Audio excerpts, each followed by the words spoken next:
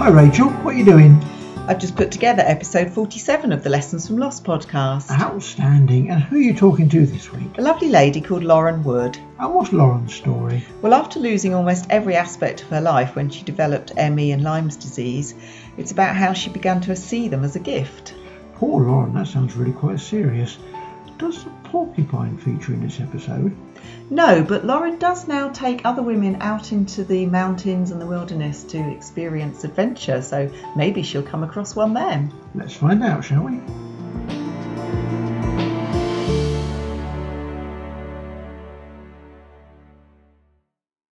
Hello and welcome to Lessons from Loss, the podcast in which we share our experiences of loss and, more importantly, what we learn from them that now positively guides our lives today.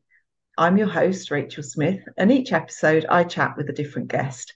I'd like to take a moment to acknowledge the courage and vulnerability of all my guests in sharing their very personal experiences, and also the impact that hearing these stories may have on you, the listener.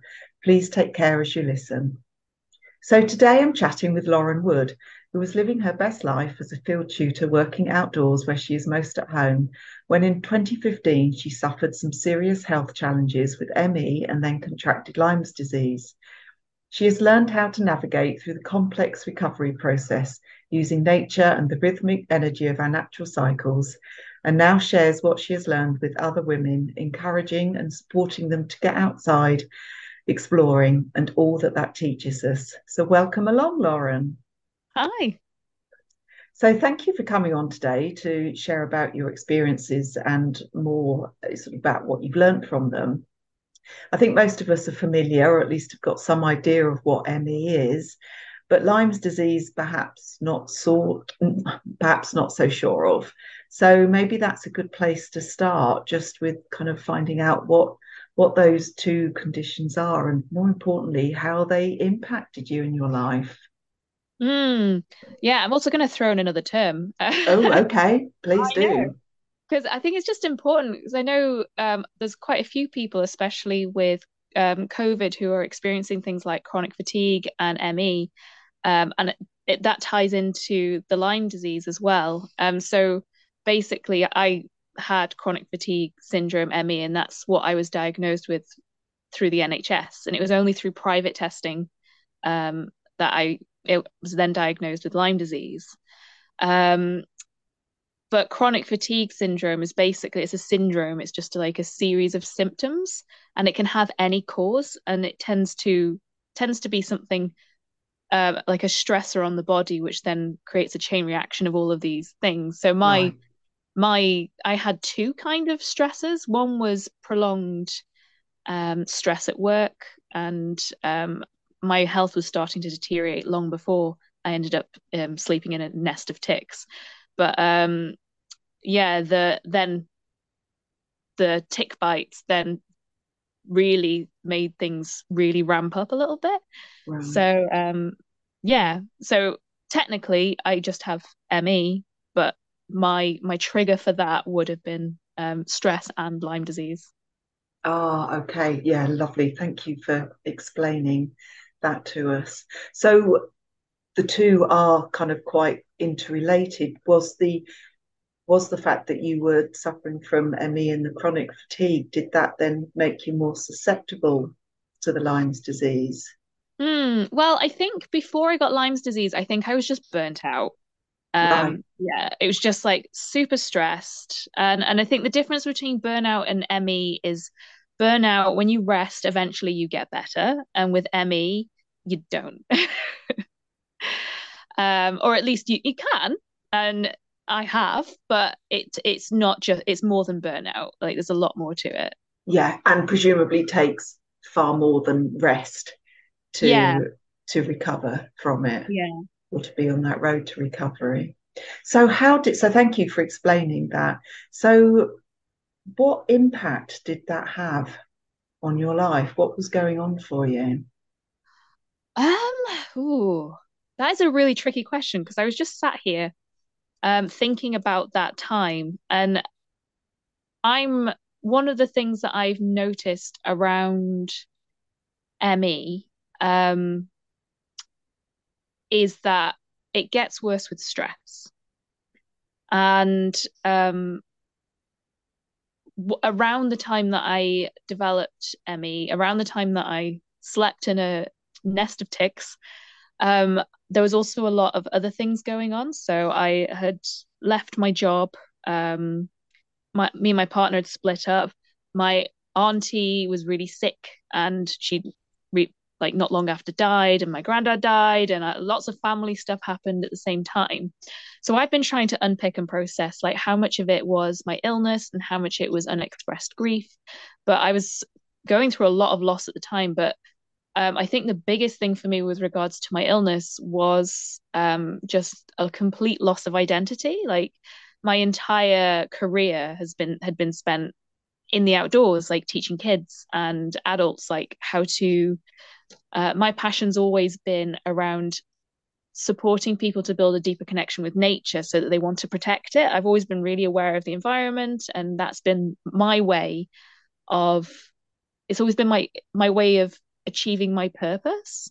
Yeah. And so it was kind of like twofold when I got sick. It was number one, I can't do the thing that lights me up every day. Like I loved my job.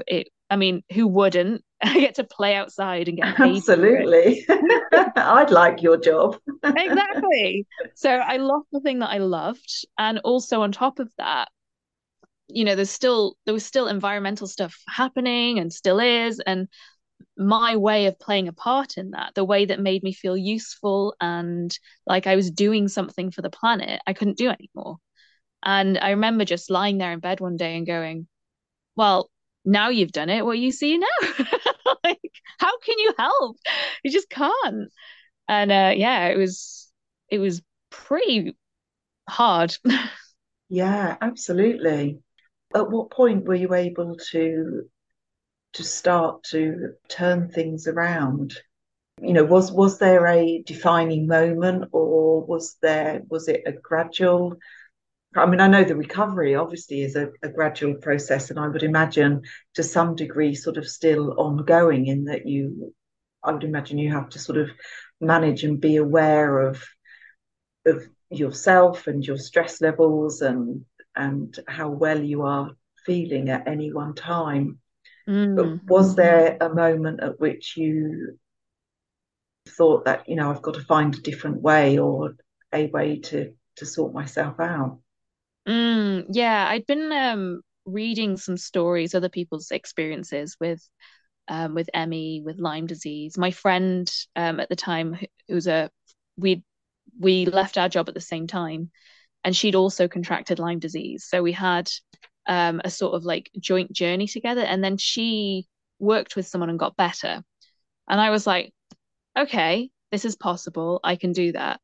Um, because of everything else that was going on for me at the time, that wasn't my first thought, and I was getting sicker and sicker and sicker. Like I couldn't get out of bed. I remember having to go to the doctors, and I couldn't walk down the street. At this point, I was having trouble with my family, so I was very much on my own at this point, and it was quite a scary place. Gosh, And yes. I mean, any one um, of those things that you described,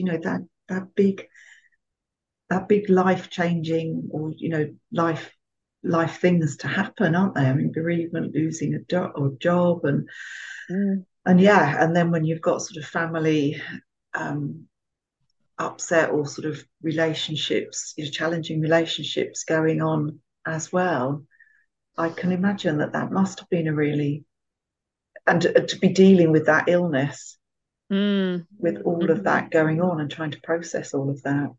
yeah, it was a lot.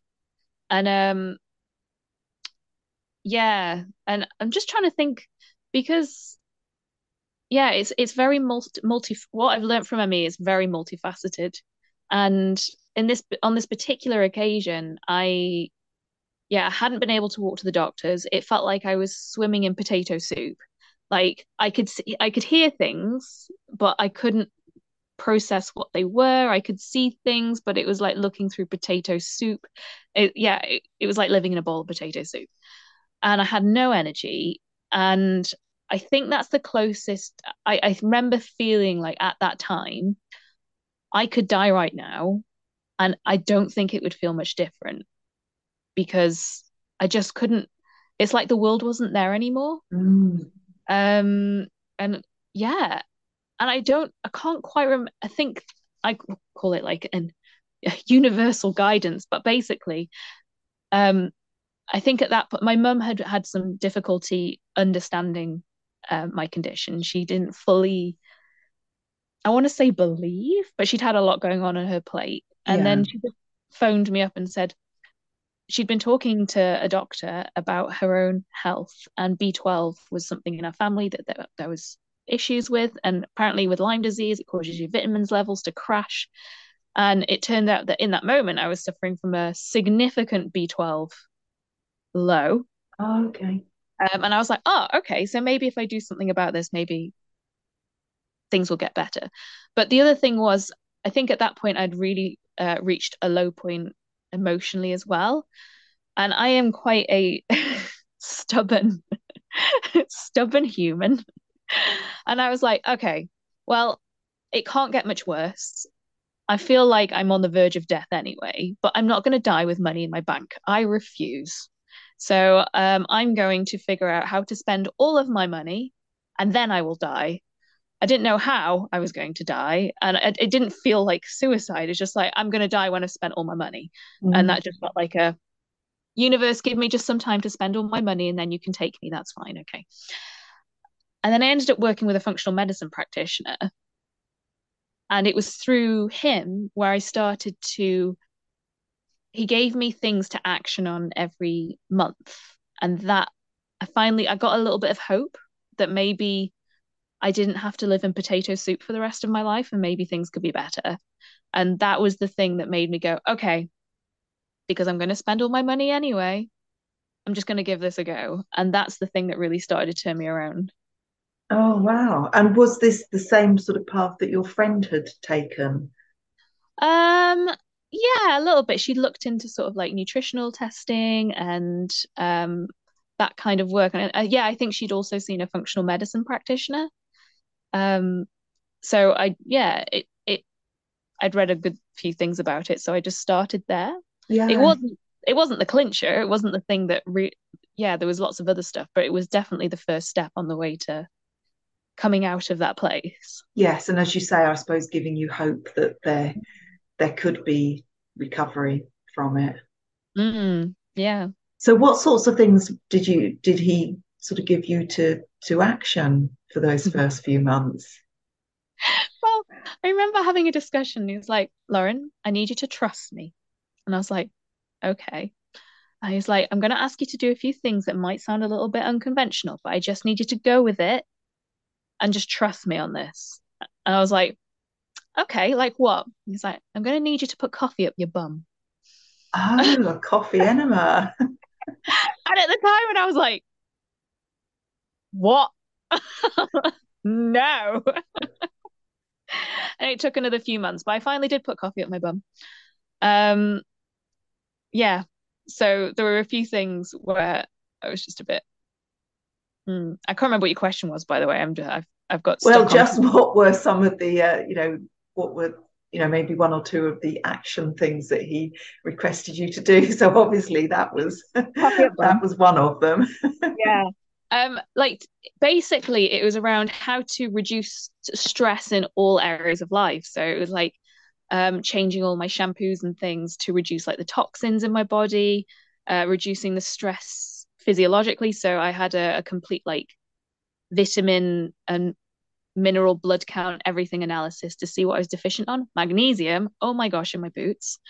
And that seems to be something that plays out with quite a few people with ME and things like that. Um, and yeah, so to get those up to scratch. And then the other thing that I did separately, not with him, I had a friend come over and he took me to a festival. And at the time, I was like, I'm not going to a hippie festival. And I went to the hippie festival. I'm now a hippie. Um, no one can see that I'm doing this, but Yeah. quotation marks. Um, and yeah, ended up in this beautiful women's circle where we did some talking, and I was like, I can't talk. There's no way I can talk. So if I try talking, I'm going to cry. Um, And then I ended up having a tuning fork on my crown chakra and whatever this is. Maybe it was my heart. Yeah. And oh my goodness, it was an insane experience. I feel like I completely blacked out and I just started going, ah! And Oh, in my wow. mind's eye, I just saw this like black coming out of me. And I kept coming in and out of like this weird kind of place. And when I came out of it, like, there were women all around me, like holding my feet and holding my head and banging shamanic drums and all this kind of stuff. And then I went back in and started screaming again. And eventually I came out of it. And the energy that I had afterwards was incredible. So then I learned I had a massive emotional burden as well that was also causing a significant amount of stress to my body. Um, so it was like I just had I think in total like 4 different pathways I needed to work on to try and bring myself back into balance so that my body could just do what bodies do and just function, basically. Wow, that was quite an introduction then to, in quotation marks, hippiness. Yeah. And have you had any more shamanic based healing? That's a good question. So, yes, but not with someone. Uh, I learned lots of energy practices through a program so that I could use myself. And then one of the things that I noticed that I needed to do during my healing process was to take myself away. Um, Another friend of mine, who's a death doula, who had also recovered from ME, they suggested this shepherd's hut, and I went away in there for 3 days, 4 days, locked the world away, and just sat and just processed whatever needed to be processed. And I had some similar experiences. Like I was doing my energy work, and at one point it felt like I was like pushing out something quite negative or like something quite heavy. And then this is going to sound a bit strange, but in my mind's eye, I gave birth to this black thing, and then had to throw it in the fire. And I didn't. I it was really funny because I didn't know what I was doing. I was just trusting whatever was happening, going, okay, giving birth to a black thing, and I'm going to put it in the fire. And yeah, it was really, really like healing. And there's been lots of other things that I've done since then. There's quite a few things, but I think that could be an entire thing in its own. So I'll maybe Yeah, I'll just. God, sounds like you've been on quite a journey of healing. And where would you say you're at now with it all? So a few years ago, I was in my bed and I couldn't move. I've been out of my bed now for a few years. I've been able to do things, but one of the things that has carried over has been this feeling of if I do too much, I will die and I will lose everything again. And so, and then that will cause stress in my body if I then try and do even just a little bit. And I think that is, I need to look more into this, but I do wonder if that is like a continuation, that something that makes ME continue for longer than is necessarily useful. I say useful.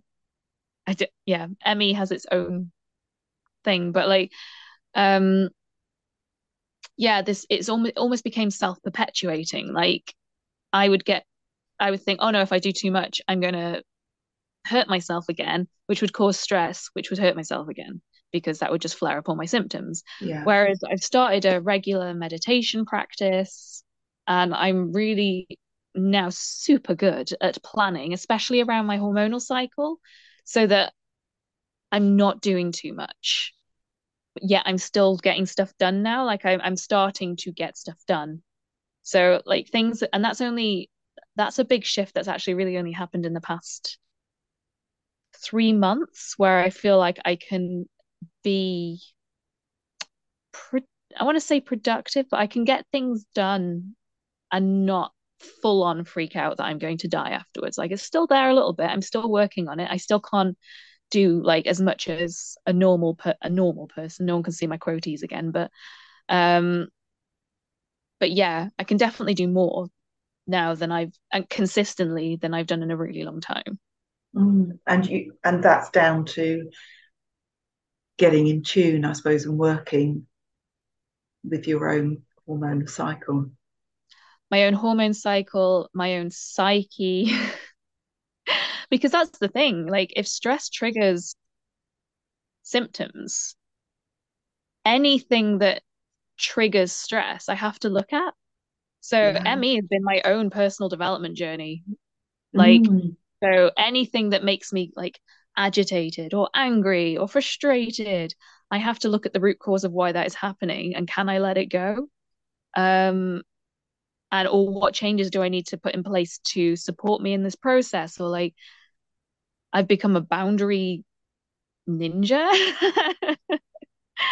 And yeah, I just and other things as well. So like in the process, I'd noticed my relationships with people, how I used to behave in the past. I had to do a lot of looking at that. And what one of the things that came from it is that I actually have ADHD, and that in itself was contributing its own kind of thing to my burnout cycle because I didn't even know I had ADHD. So I was like Mm. hyper focusing and going vum, vum, vum, vum, vum, vum, vum, vum, vum, vum, and hadn't learned any ways to calm my nervous system down.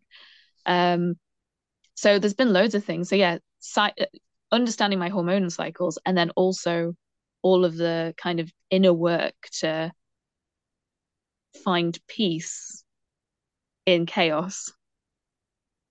Yes, yeah. It's funny. I was going to ask you, or ask you, or to look at when you said the useful life of ME, Mm, and I was to say, well, that's interesting that you view the ME as having had some use, but clearly in your in what you've just said, that it's become your own self development tool. That actually there has been a good use of it. mm, yeah. And I think because my ME was part stress and part Lyme disease, when I did research about Lyme disease, I forgot to mention what that is. It's a disease that comes from ticks, and you can get it in this country, and blah blah blah. But when I was looking into, so my background's in biology, and so an ecology, and I was like, oh, I wonder what the ecology of a Lyme disease, yeah, bacteria is. And it turns out they have a significant, like they have a shape, which means they can hide in your cells forever. And they have like a biofilm, so they can remain in your body undetected and just live there. And they Oh, will okay. like pop up if you have low immune system, kind of like the herpes virus, but it's a Yeah. bacteria. And I was like, I remember, I can't remember what I read by Deepak Chopra, but it was something about your body will heal naturally when you remove all of the obstacles out of the way. And I was like, okay, so how can I find this place of almost becoming friends with my Lyme disease? Like, how do I live with it? And if it can stay there merrily living away, so long as it's at a very low level and I can still have my life. And so it was like, well, how do I remove all the obstacles out of the way to make sure that I am okay so that me and my Lyme disease can live together peacefully? Oh, wow, that's a fascinating approach. Because did you even know what those obstacles were? No, not at the time. Yeah. So how do you go about working out what those obstacles are? I think that was the whole because every time you've got an obstacle when there's stress. Yeah, yeah. And so every time I was stressed, it was just like, what's causing it? And the hardest one I think for me was learning to distinguish between physical stress and emotional stress because they could feel like the same thing. So I was like, especially when I'd had, so as part of my recovery, I had to give up all carbs and go on a very specific paleo keto diet for 2 years. And oh my gosh, like I used to love sugar. The first 2 or 3 weeks giving up carbs, I was living with people I didn't know, and I suddenly turned into the tyrant from hell. Because oh my gosh, sugar withdrawal symptoms. Like people are like, oh, it's sugar, it's harmless. Honestly, Mm, drug. Like yeah. my withdrawal symptoms were awful. um, I still eat it now. It's like Yeah, I awful was going to chocolate. say, have you been able to sort of introduce carbs back Yeah, into yeah. your So diet? yeah, after the 2 years, I slowly started introducing things back in, and now I have a pretty normal diet. I still have some intolerances, and again, that's working out, oh, okay, I've got a physical stressor relating to this, Yeah. so I need to do things slightly differently. But yeah, coming back to the obstacles, it was because I would get very physical sensations in my body, and I'd be like, oh, it's the Lyme disease, or oh, it must be the medicines, and be frantically trying to figure out the exact combination of stuff I need to do to make myself better. And it was only when I dropped into, hang on a minute, what is it within me that is still agitated? And yeah, and I actually had to let go after 2 years of my protocols, because I just decided me and my line were going to live happily. There was no more I needed to do in terms of herbal medicine, supplements, or anything like that. There's a few supplements I still take because of things that I just need to. But then it gave me the space then to work on my emotional obstacles. Mm. And it was so surprising to find out how much of my physical symptoms were down to emotional, um, deep down emotional, like stuckness that just needed to come out and be expressed.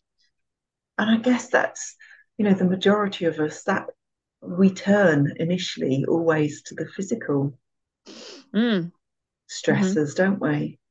mm, Yeah, really interesting that you've then since learned that actually it might be some emotional things that you have to work through. mm. Yeah, and it's been learning that balance as well between, especially with ME, like another physical response I would get to stresses. Well, the physical response I get to stresses is my ME symptoms flare up. Like I get brain fog. I've become very noise sensitive. Fatigue like you wouldn't imagine. Like I literally can't stay awake sometimes. It's like it's almost like narcolepsy. But I have noticed that sometimes I'm nervous about something and I need to push through it and push past it. And I remember once taking myself crying to my friend's house to go and socialize with a board game. And I don't know why, but I was just terrified about doing it because what if I didn't make it? Or what if I got really poorly and I like get all the what ifs? And I was just sobbing the whole way. And when I got there, I had a great time. But if I'd stayed in it, my ME symptoms would have perpetuated because they'd be like, oh, I Mm. never got to go and be with my friends. And sometimes, um, yeah, working out when I need to push through and when I just need to stop has been a huge kind of learning as well. And that's still ongoing.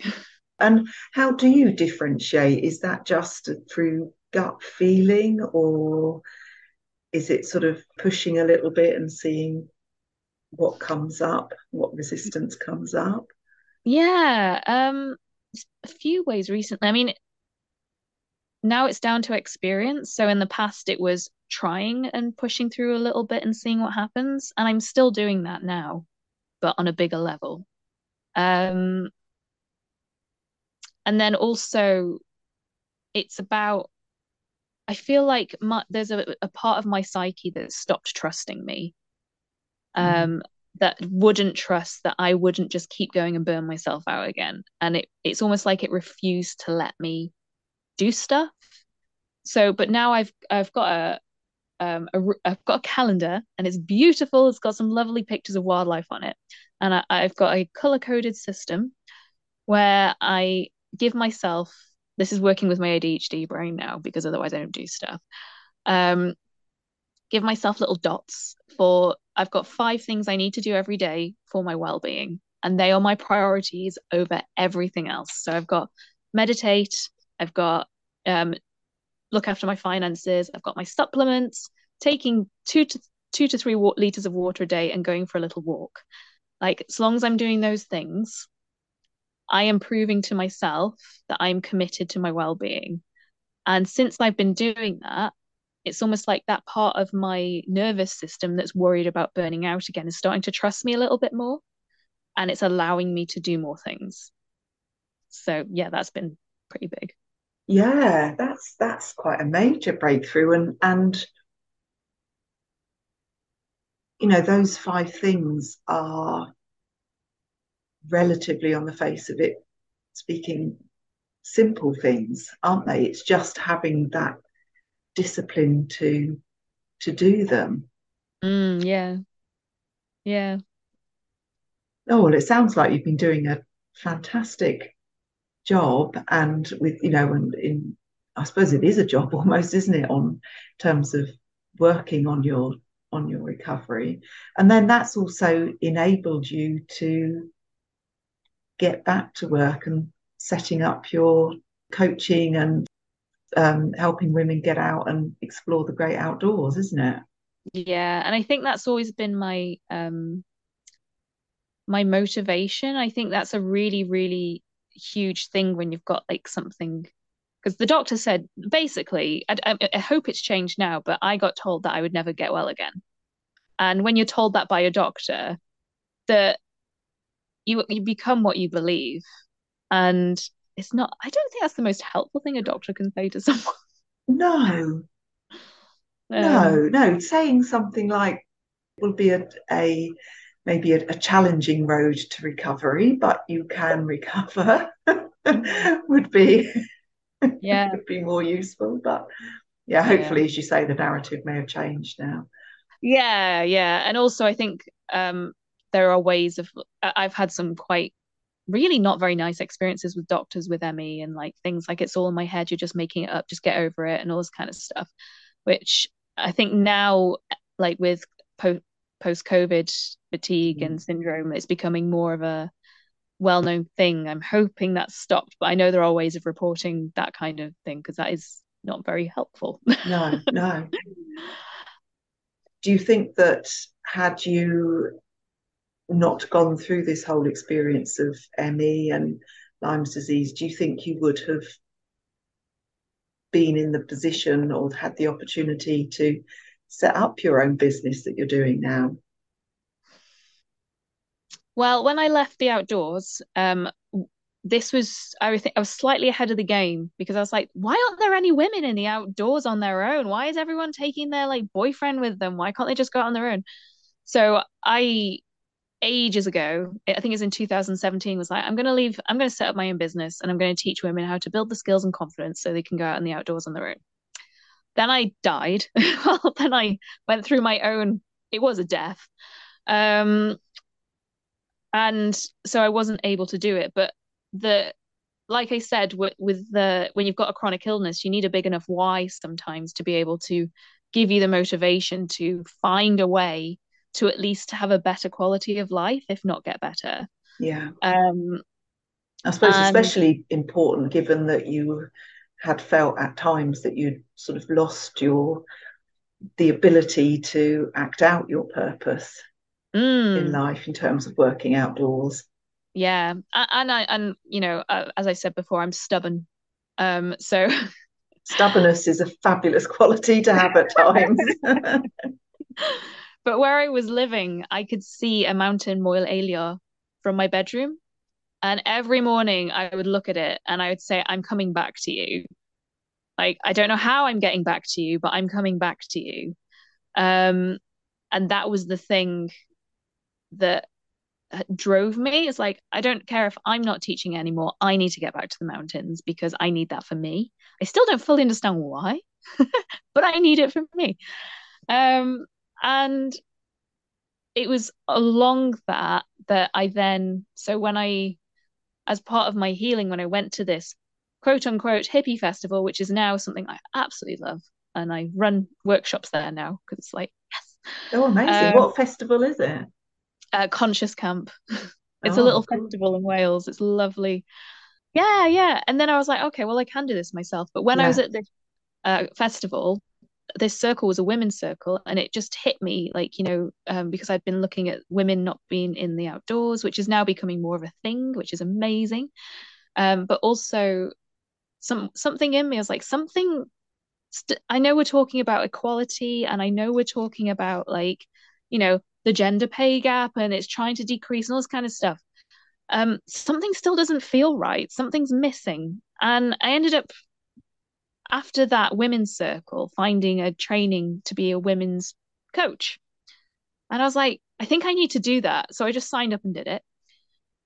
And it was during that I realized there really is something missing. And this is what I'm really passionate about now. And I don't think I would have, my recovery would not have been as fast without learning the things that I learned whilst training to be a coach. It just wouldn't have. Like when we did a 5-day coaching intensive. On day one, I turned up and I was just like, I don't know, I'm going to do this. Day two, I nearly quit because it felt like I was running a marathon by being sat on a chair. And I spoke to the organizer. I was like, I really don't think I can do this. I'm not very well. I just can't. And then we did some embodiment practices. We did some dynamic meditations. I screamed into a pillow for 3 hours. I thought I'd broken my foot from stamping on the floor. And on the last day, because I'd managed to stay, like I'd figured out some ways to help me to stay. And on the last day, I skipped into the training room going la la la la la la, all the energy in the world. Oh, Um, amazing. and it was just a combination of everything that I learned in there. And I realized that women are 4 times more likely to develop a chronic illness than men.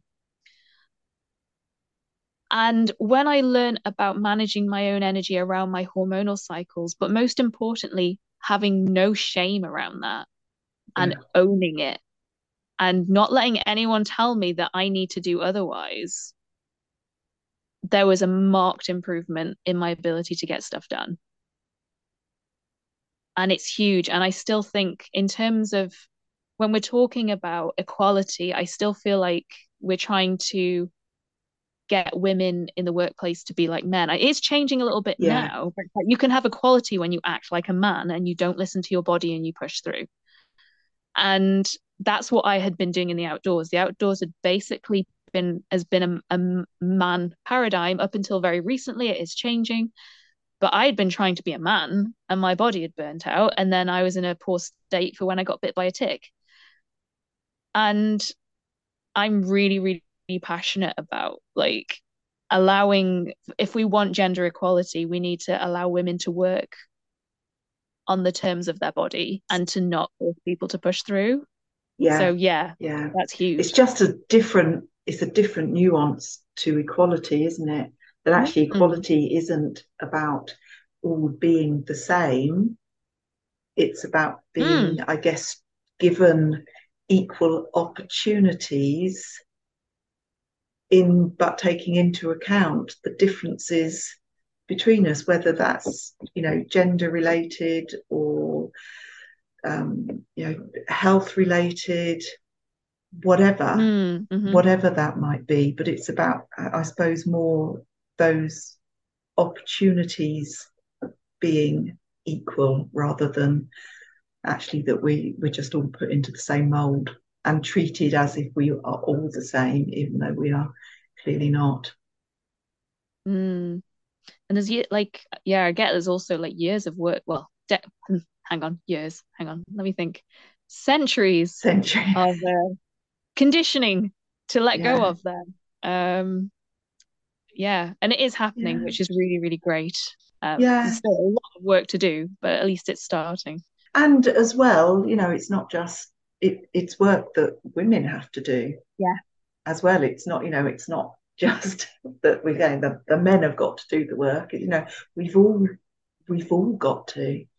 So Mm-hmm. we've got to get back in touch with what we need as women before I guess we can then even say, well, actually, that's now we're being treated equally because we didn't necessarily know what that really meant to us. Mm. Yeah, yeah.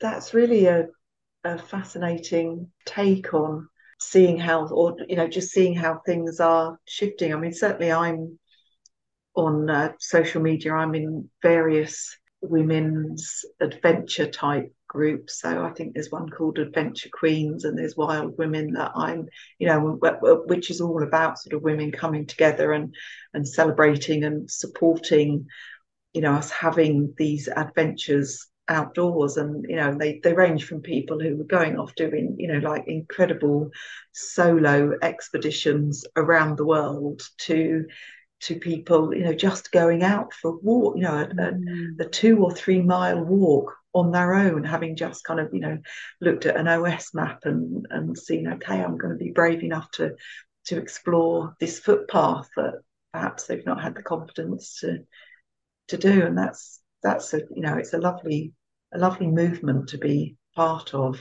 And it's so tied together because I think in part of like the accepting of our bodies and not having shame about when we're on a bleed, we can't do as much, and Yeah, nor should we.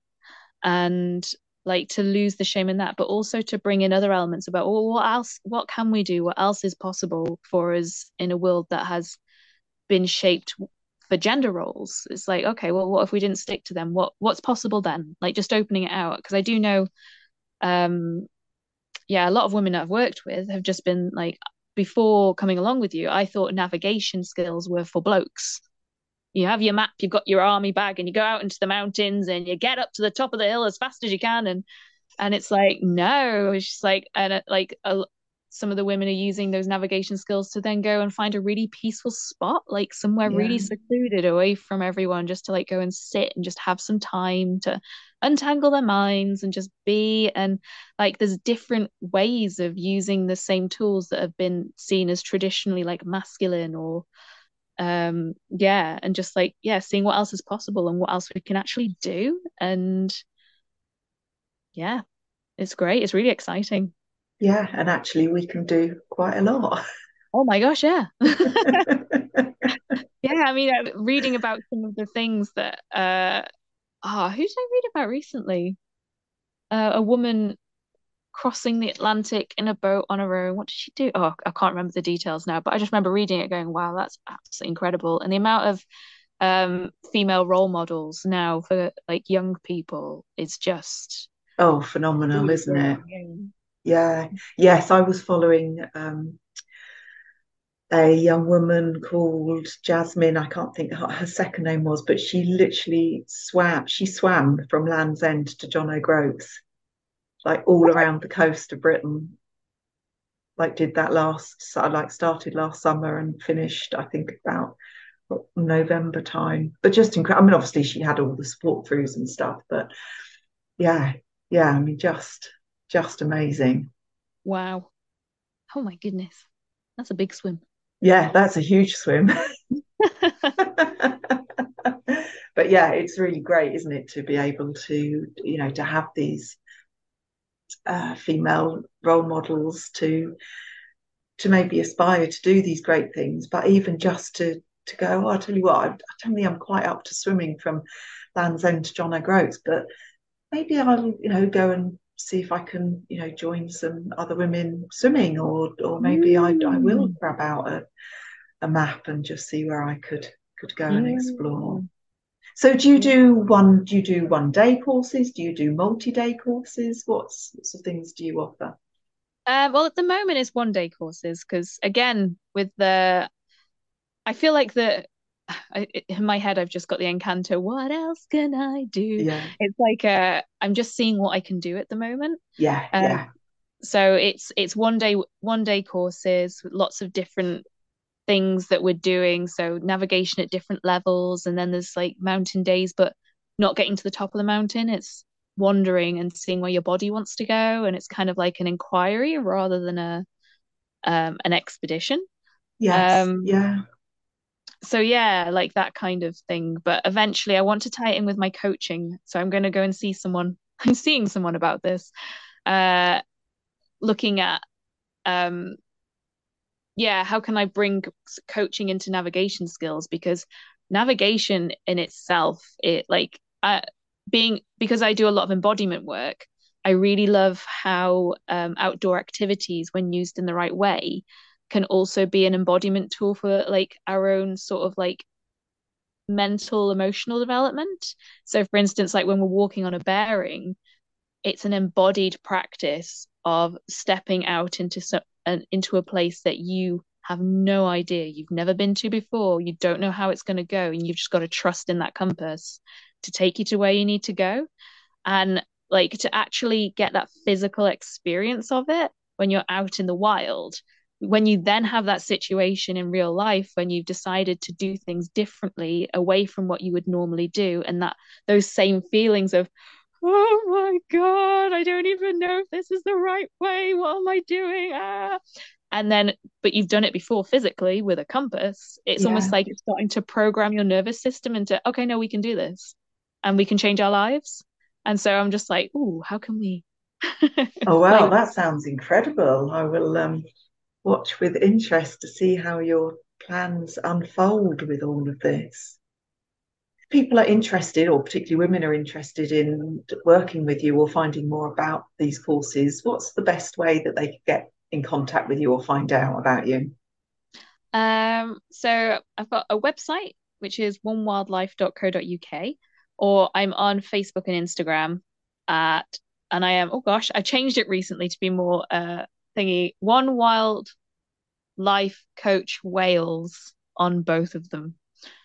So Fabulous. I'll yeah. put those details in the episode notes so people can find them easily and get in contact with you. Thank you. Brilliant. So, what would you say has been the biggest lesson that you've learned from this whole experience? Well, this is a podcast about loss. And this is going to sound really, really cheesy. But when in losing I genuinely like, I lost my health, my identity, my time, my freedom, my income, my home. I lost friends. I lost relationships. I lost family. I feel like I lost everything. But it was only in losing everything that I actually figured out who I was. So in Yeah, that loss, I kind of found myself. yeah, I And I think, suppose sort of stripped bare almost of everything, mm, yeah, which is really, really powerful, isn't it? And hopefully gives hope for somebody who feels that they are in the middle of all mm, of that, of losing so much for whatever reason, whether it's health or maybe, losing a relationship, which, within that you lose so much, so many other things as well, mm, that actually it strips you down to that absolute very essence of who you are. And mm, until you peel off all those layers of everybody else that's mm, attached to you, you can't get a proper understanding maybe of who you are. yeah, That's really quite profound, isn't it? mm, And good, I suppose, then to be able to then see the positivity or maybe the gift that being ill brought you. yeah, yeah. And it's definitely something that can only be appreciated from this side of it. Absolutely, yes. I'm still on the same sort of trajectory of life in a way because I still love the same things. Like I still want to do the same things, but it's completely changed the way I'm doing it. And like in all other aspects of my life, it's all completely transformed for something much better. So yeah. And sounds like it's all been done in a much more sustainable way Mm, because you're so much more in tune with your own cycles and hmm. what you need at any one point, Yeah. and then going on to be able to share that with other people as well, to Yeah. empower them Yeah. to live that Definitely. way. And that's just coming back to like the hope. So one of the things I'm hoping to do, which I might have to talk to you about soon, is about setting up a podcast just to share a little bit more about the little steps that I've done along the way. Because I wanted to write a book, My Mountain and Me, because part of my why for getting better was to prove that it was possible and prove that doctor wrong. And then tell other people how to do it, because then, you know, then there'll be more people able to fulfill on their purpose in the world Yeah, rather than sitting there going, why am I still here? Kind of. But it turns out I prefer speaking than writing, so I think I'm going to do a podcast. And it's also easier for people with chronic health conditions to listen rather than read. Yes. Or at least it was for me. I don't know if it's the same for everyone, but yeah. Oh, fantastic. Because I think that would be such a useful podcast to do. Oh, well, thank you so much, Lauren, for coming on today and sharing your experiences. People will gain from hearing about your journey to recovery and what you're doing now to lead this those healthy, sustainable way of living and empowering other women to do the same as well. Hopefully that will give people hope and some pointers of perhaps where to start. So I wish you all the very best with your continuing recovery and management and life with your Lymes, and look forward to hearing your podcast one day too. So thank you very much. Yeah, thank you so much. It's been really lovely. Thank you.